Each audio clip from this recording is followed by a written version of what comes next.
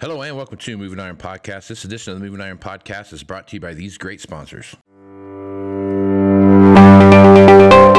When you partner with Axon, you immediately gain access to a full range of products and solutions designed to meet the complex needs of today's grower. We carry all major brands and sizes of tires and wheels. We specialize in large diameter wheels for large equipment. We have one of the largest OEM replacement wheel inventories in North America. Known for extreme flotation setups, duals, and triples, we have wheels for all makes and models of tractors, sprayers, combines, and grain carts. If we don't have the wheel in stock, we'll custom build, sandblast, and paint in-house. There isn't a more vast inventory in North America dedicated to helping dealers move more iron. With facilities on the West Coast and in the heart of the Midwest, leverage our 230,000 square feet of indoor inventory to solve any problem a grower may have. Move more iron with Axon. Valley Transportation has been hauling ag and construction equipment across the country for the past 33 years. Call Parker at 800-657-4910 for all your trucking needs. At Valley Transportation, our goal is to help you reach yours. No matter how you buy your ag equipment, whether it's from a dealer, an auction, or a private party, AgDirect can help you finance it. You can even apply online at agdirect.com. Learn more about your financing options at agdirect.com. TractorZoom has access to over $20 billion in heavy equipment sales data. TractorZoom's Iron Comps is the industry's trusted solution for transparent equipment values and auctionable pricing insights. This podcast is brought to you by Anvil AppWorks. The Dealer Connect CRMI app with integrated inventory management is an affordable Salesforce-based solution for your dealership. Create connected customer experience and transform how you work. Moving iron in the 21st century. Hard-working people working hard for you and me.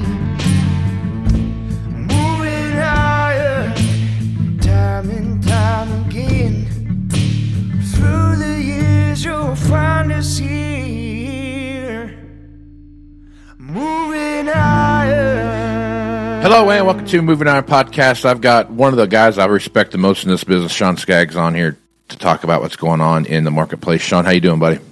I'm doing great, Casey. How are you? You know, it's Christmas time. I like Christmas. I just don't like the things that happen around Christmas. So this is one of those times of year I try to keep my head down and let my wife do the shopping. So I can relate to that. Yeah, I'm in kind of a take orders mood around Christmas time a lot too. That's where I'm at too, man. So yeah, it's one of those deals where you never know quite exactly what you're going to get asked to do, and you might not want to do it, but sometimes you just have to take one for the team, I think, and yeah, move life forward. is going to be better in the long run if you just keep your head down and do what you're told. That's exactly right. That's exactly right.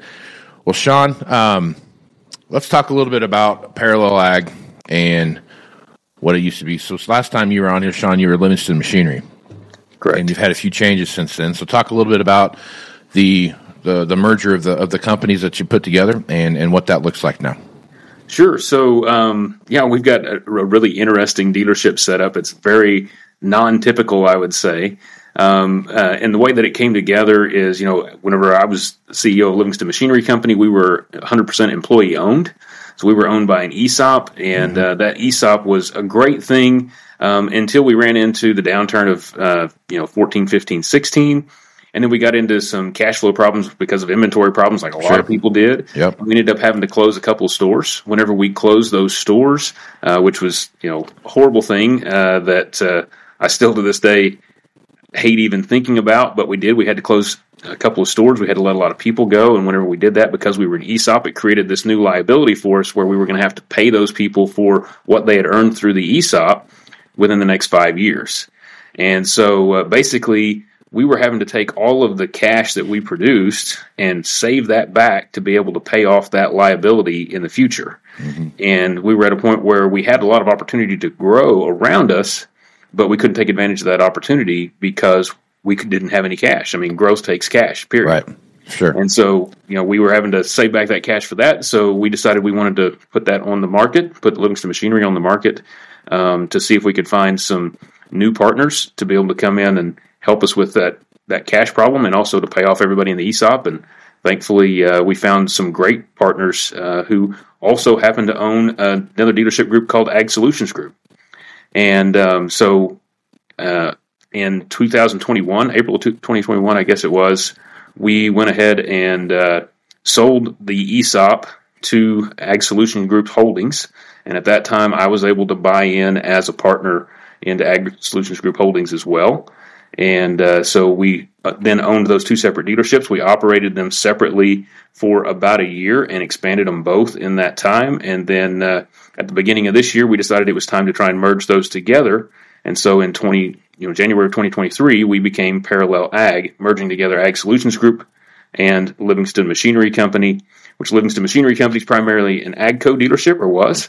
And Ag Solutions Group was kind of a conglomeration of short-line dealerships. Okay. And so, selling everything from Apache sprayers to lots of anhydrous toolbars to, Polaris equipment and, all kinds of different things, Kinsey planters, just a lot of different short-line dealerships. And so now that puts us in an interesting position because we are, we have one of the main lines in our Southern Plains states, which is how we kind of designated the regions, which is Oklahoma, Texas, and Kansas. And then in Missouri, Iowa, and Minnesota, we've got short-line dealerships up there. So presents all kinds of interesting challenges, but also a lot of diversity.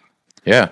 So you can take a lot of your equipment, used equipment-wise, and kind of move it around to those areas up north and kind of have the power for the toolbar type of thing going on. Honestly, that's the plan. We haven't quite got that far yet. We're just now starting to do a little bit of that, and our plan for 2024 is to do a lot more of that, because that's one of the reasons why we wanted to merge them together, is to give us a bigger platform to move a lot of that used equipment. Yeah. Well, at least you got, you can get more eyes now. You can spread it around, and you can move stuff all over the place now because you can, hook it on a truck and drive it up there. And that's the cool part about some of the stuff too, when you see these, some of these dealer consolidations you're seeing where they're not next to each other, they're a few miles away, taking advantage of the diversity that comes with that. You know what I mean? Absolutely. A great example of that would be this. In 2022, we had pretty extreme drought in Texas and Oklahoma, but the Midwest was having pretty good times, good crops, good weather, and so our parts sales fell way off in Oklahoma and Texas, but they were really good throughout the Midwest. And then this year we've seen drought in the Midwest, and parts sales fell off up there, but we had wet weather in Oklahoma and Texas for the most part. Yeah. We still got parts of Texas that are still in a drought, but for the most part had good weather down there, and so those parts sales just flip-flopped, and so they offset each other. That diversity has really helped us out in that way. Yeah, it's amazing watching that work, because then it opens up, and then you get to different schools of thought that come along with that too.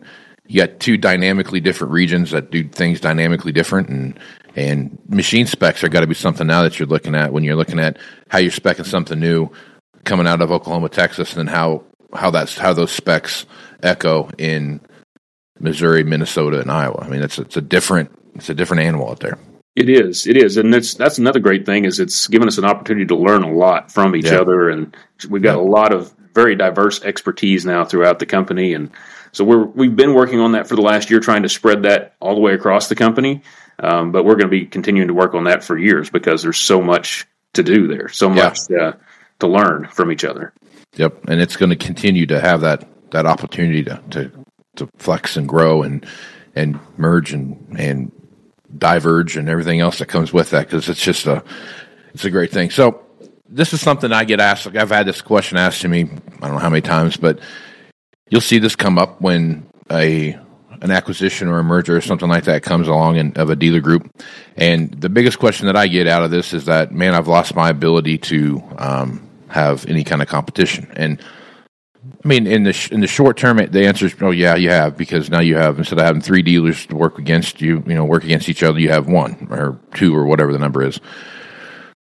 I think that's some short-term thinking, in my opinion, right? I think when you're as a producer looking at what's going on now, you now have access to more resources than each one of those three dealerships could give you combined, right? Now you had, I think technology is probably the easy one to pick on here, right? So if you're a single-store dealership out there and you had a technology expert, that's not all they did. That was that was such a small part of their job because they were probably doing something with service or doing something in sales or something like that, and they were getting pulled in a million different directions. Jack of all trades, master of none type scenario. Where now, if you have like this scenario you're in, where you have a bigger, broader base, a bigger balance sheet, all the stuff that comes with that, now you have the opportunity to add one or two guys into the mix that are full-time technology people that can spend the time learning and training on the latest cutting-edge technology that they can then bring back to the dealership and to those customer bases. Talk about that a little bit, Shawn, and how you're seeing some of those economies of scale work for you. Well, you're exactly right. I mean, whenever you talk about that jack of all trades, master of none, I relate to that a lot. I remember back whenever we were just 2 stores as Livingston Machinery Company, and I was the precision ag specialist for one of those stores, but I was also the general manager at that store. I was performing the sales manager duties. I was also the IT manager at that store. I also handled all the walk-in sales, and I handled all the marketing and advertising, and whatever else got thrown at us that nobody else wanted to do. That was my job, and I was a precision ag specialist. So I wasn't very good at any of those things because I was trying to do all of them at the same time. And so, that's exactly right. And that's one of the things that we want to do, as we continue to grow, is to really be able to scale that up. The technology team is a perfect example because we all know that we're getting more and more technology in our machinery, not less. Right. And so it's becoming more and more important. The technology is able to do more. We're at a point where very soon we're going to have teams of people that all they do is sit there and watch those monitors to see what's happening in our customers' machines. Yeah. So that they can then notify that customer, hey, your machine has a problem. We think it's this. We'd like to send out a technician. Is it all right if we go ahead and send out a technician to go and fix that machine? And they might not even know their machine's down yet because their operator may not have called them. Their operator may not be paying attention to what the machine's doing too. You never know what the situation might be. And we're not very far from having to have that. And it's a whole lot easier to do when you can spread that cost across 12 stores than it is whenever you have to spread it across 2 stores. Yeah. So that's a great example. But it goes for employee benefits and things as well, because we all know the struggle is real whenever you're trying to hire good people out there. Yeah. And the more scale you have, the more you can offer those people, not only in the way of benefits, but also in the way of opportunity, so that they have an opportunity to be able to move up through a company, because really high quality people, they want the opportunity to improve themselves. Yep.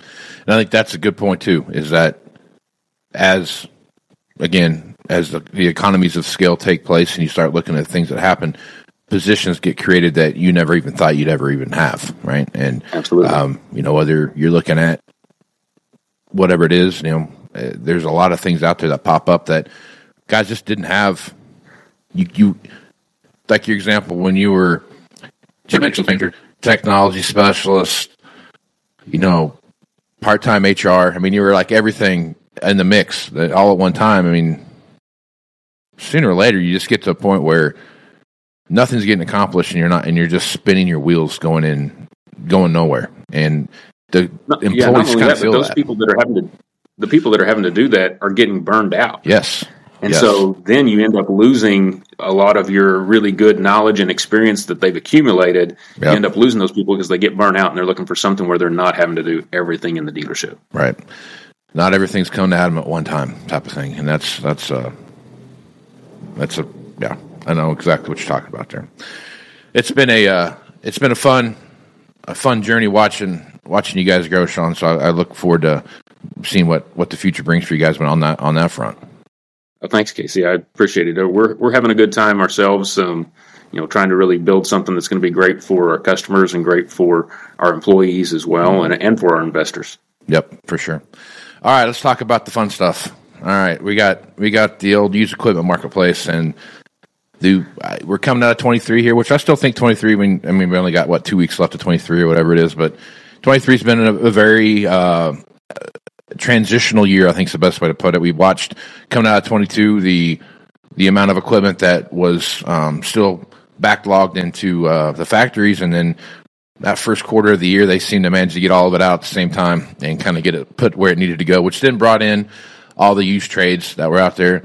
I think if I'm going to put a storyline to 2023, it'd be something like I didn't realize we sold so much, because it was one of those deals where you had all these deals going, you had everything coming, this stuff was kind of trickling in, and you didn't really kind of see. You knew it, but you didn't, and then all of a sudden it shows up, and then you get all this stuff back in. and now we kind of got the market in the point now where we got this. Supply is caught up with demand, I guess is probably the best way to put it. Yeah. Shawn, as you're looking at inventory around you and in the areas that you cover, what are your thoughts and how do you see this inventory issue kind of shaking out into 24? Well, just being completely transparent, Casey, I've been that guy standing on the corner preaching gloom and doom for the last 2 or 3 years. And I think this next year's the year I might finally be right. Yes. I've tried to be too conservative on that front rather than not conservative enough because of what we did go through back in 15 and 16. Yeah. We don't want that to happen again. Sure. And then when we thought we had everything in perfect shape to be able to handle it whenever the market changed, and then, like you said, then all of a sudden all the manufacturers caught up at once and all this inventory came in at once. And so then all the trade-ins came at once. And so now we are in a situation where we've got a lot of inventory on hand, both used and new, but especially used, because that's always the bigger concern because how that market can change so fast.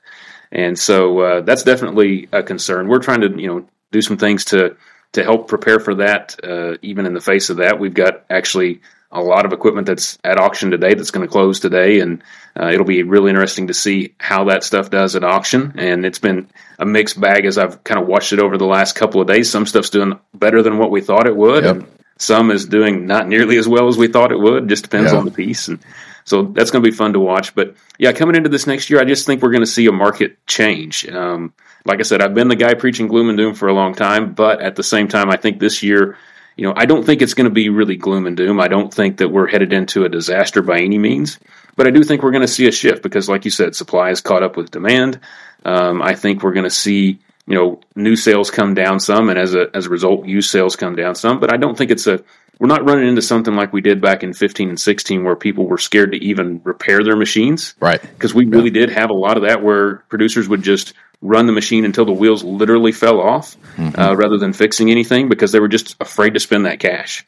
Can't blame them for that. It was a really tough time, but the parts sales and service sales fell off dramatically back then. And I don't expect that to happen right now. People are sitting in better shape financially than what they were at that time. Their balance sheets look a lot better. And I think that they're still going to be running good operations. They just may be running it with a little bit longer trade cycles than what they've had for the last 2 or 3 years. Yep. And I'd agree with you on that. So I'd have a lot of these harebrained schemes that pop up in my head from time to time, and more times than they probably should. But so I've been thinking about this for a while, and I've wrote a couple articles about it, and I've kind of just watching how the last 2 or 3 years have impacted the producer from the perspective of, hey, here's how much a new one costs now, and here's how much a used one costs now. As I'm looking at the customer base, it really feels like to me that they're really solidified into these, more of a traditional block of buyers, right? So you got the new guy, then you got the 1 to 2 year old guy, then you've got the 3 to 5 year old guy, and so on and so forth down the line. And it feels like they're stuck in these boxes and they can't, they're financially, I can afford to buy this machine and I can trade this machine in, and I can't really go either way. If I go backwards, I'm buying something that I'm trading in. If I go too much more forward than I need to, I'm into something that's going to put me into some kind of a risk situation. As you look at this, Shawn, do you feel like that a little bit, that you're seeing some, like these buying groups? Because to me, I feel it's a good thing in the sense of now you know who's going to be buying your used equipment, and it should be a lot more predictable than in the past. But to your point earlier, their trade cycles are getting longer, right? But I guess as you look at your customer base, are you feeling some kind of solidification of these buying groups out there? I think we've seen that over the last couple of years, or over the last, really it's 3, 4, 5 years. Yeah. However, what I'm curious about is what's going to happen in this next phase of the market cycle, right? Because not only do you have the market changing, where commodity prices are lower, some inputs have gotten lower, some inputs have gotten higher. Just depends on what it is, but they're being squeezed a little bit more, so they've got more pressure on them going into this next year. And at the same time, equipment has gone up 30-40% over the last 2 or 3 years.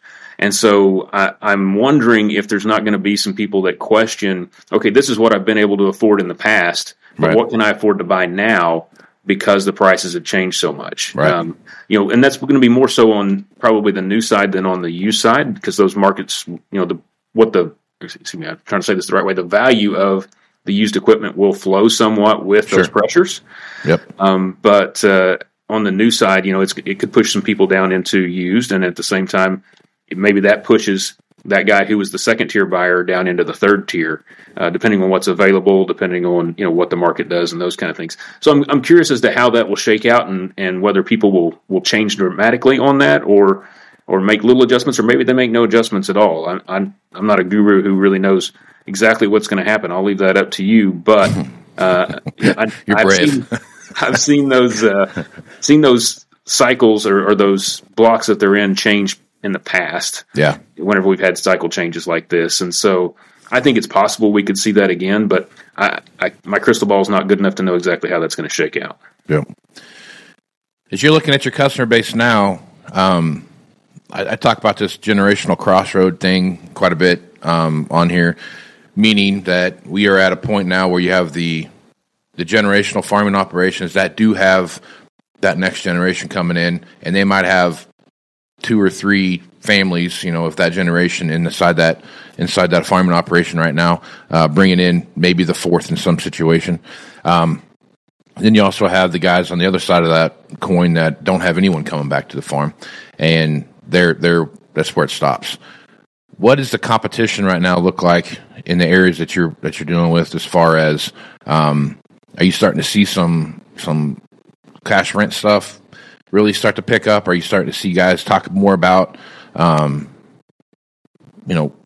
need to find that next 1,000 acres type of thing? Like, what are some of the conversations that you're hearing from your folks when it comes to this kind of, I need to grow it because I got someone else coming back into the operation?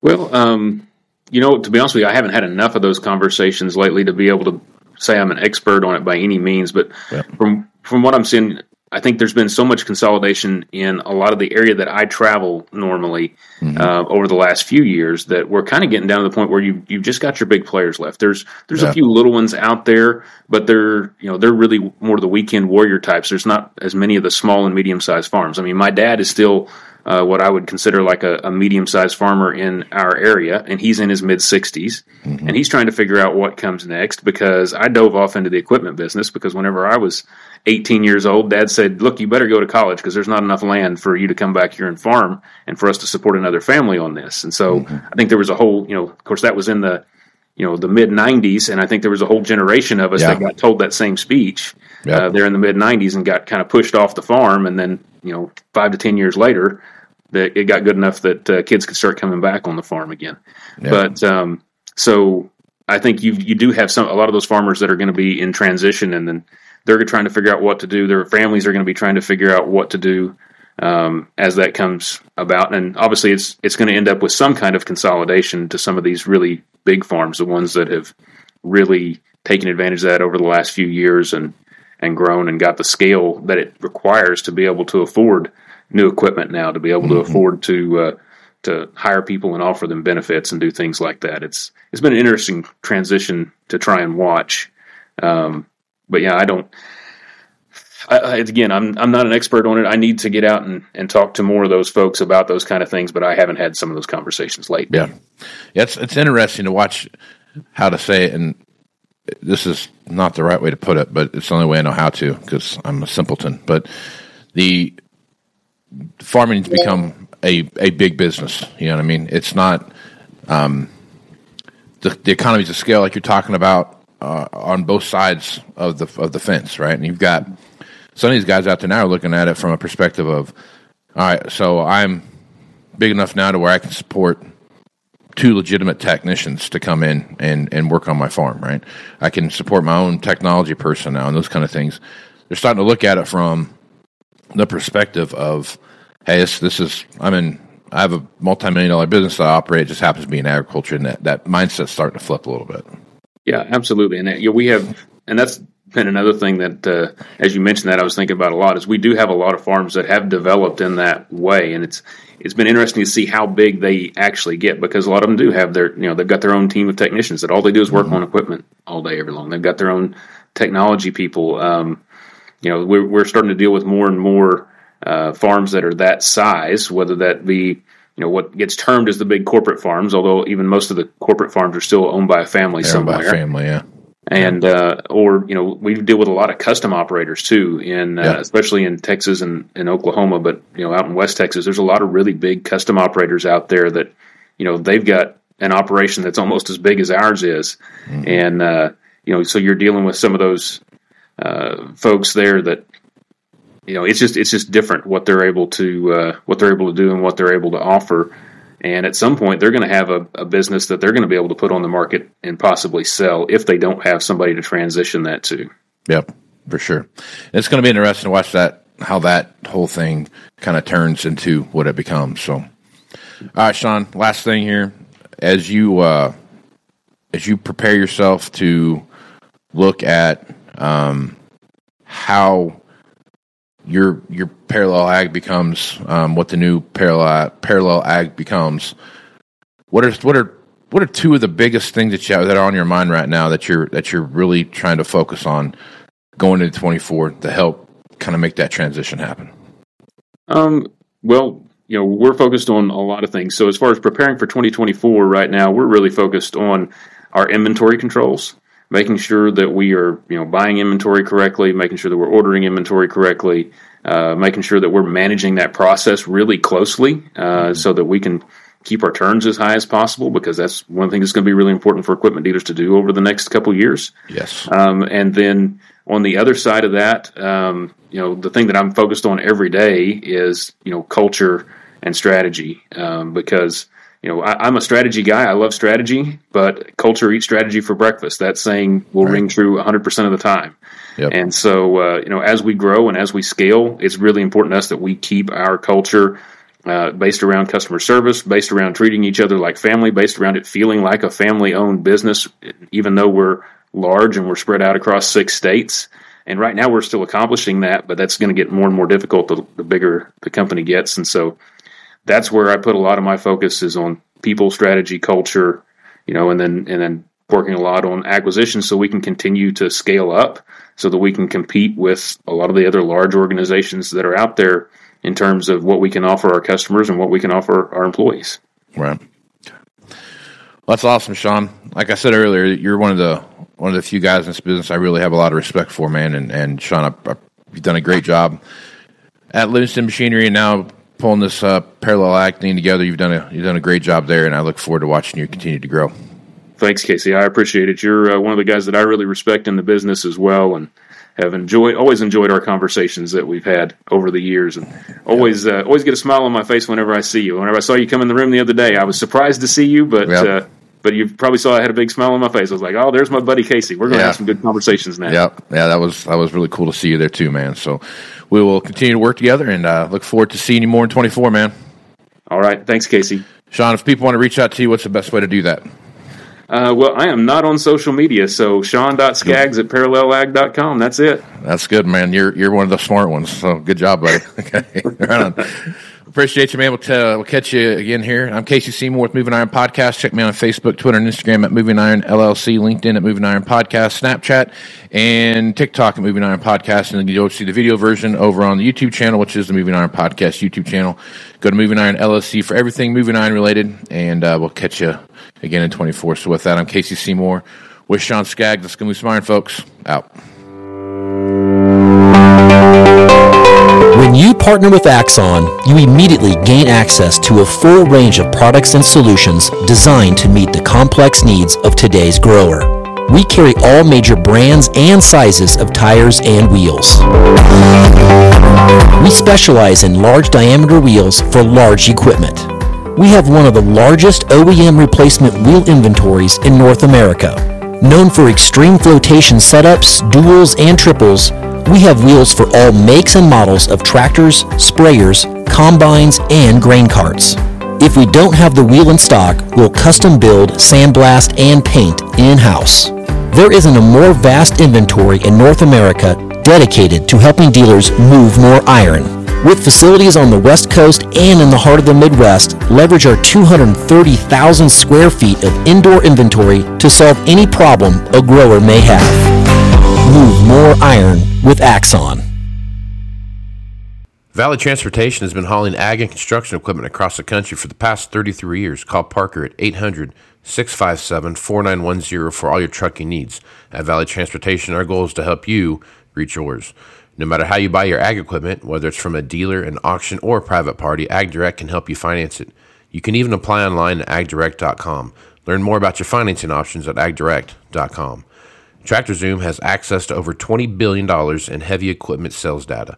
TractorZoom's Iron Comps is the industry's trusted solution for transparent equipment values and auctionable pricing insights. This podcast is brought to you by Anvil AppWorks. The Dealer Connect CRMI app with integrated inventory management is an affordable Salesforce-based solution for your dealership. Create connected customer experience and transform how you work. Moving higher in the 21st century. Hard-working people working hard for you and me. Moving higher, time and time again. Through the years you'll find us here. Moving higher.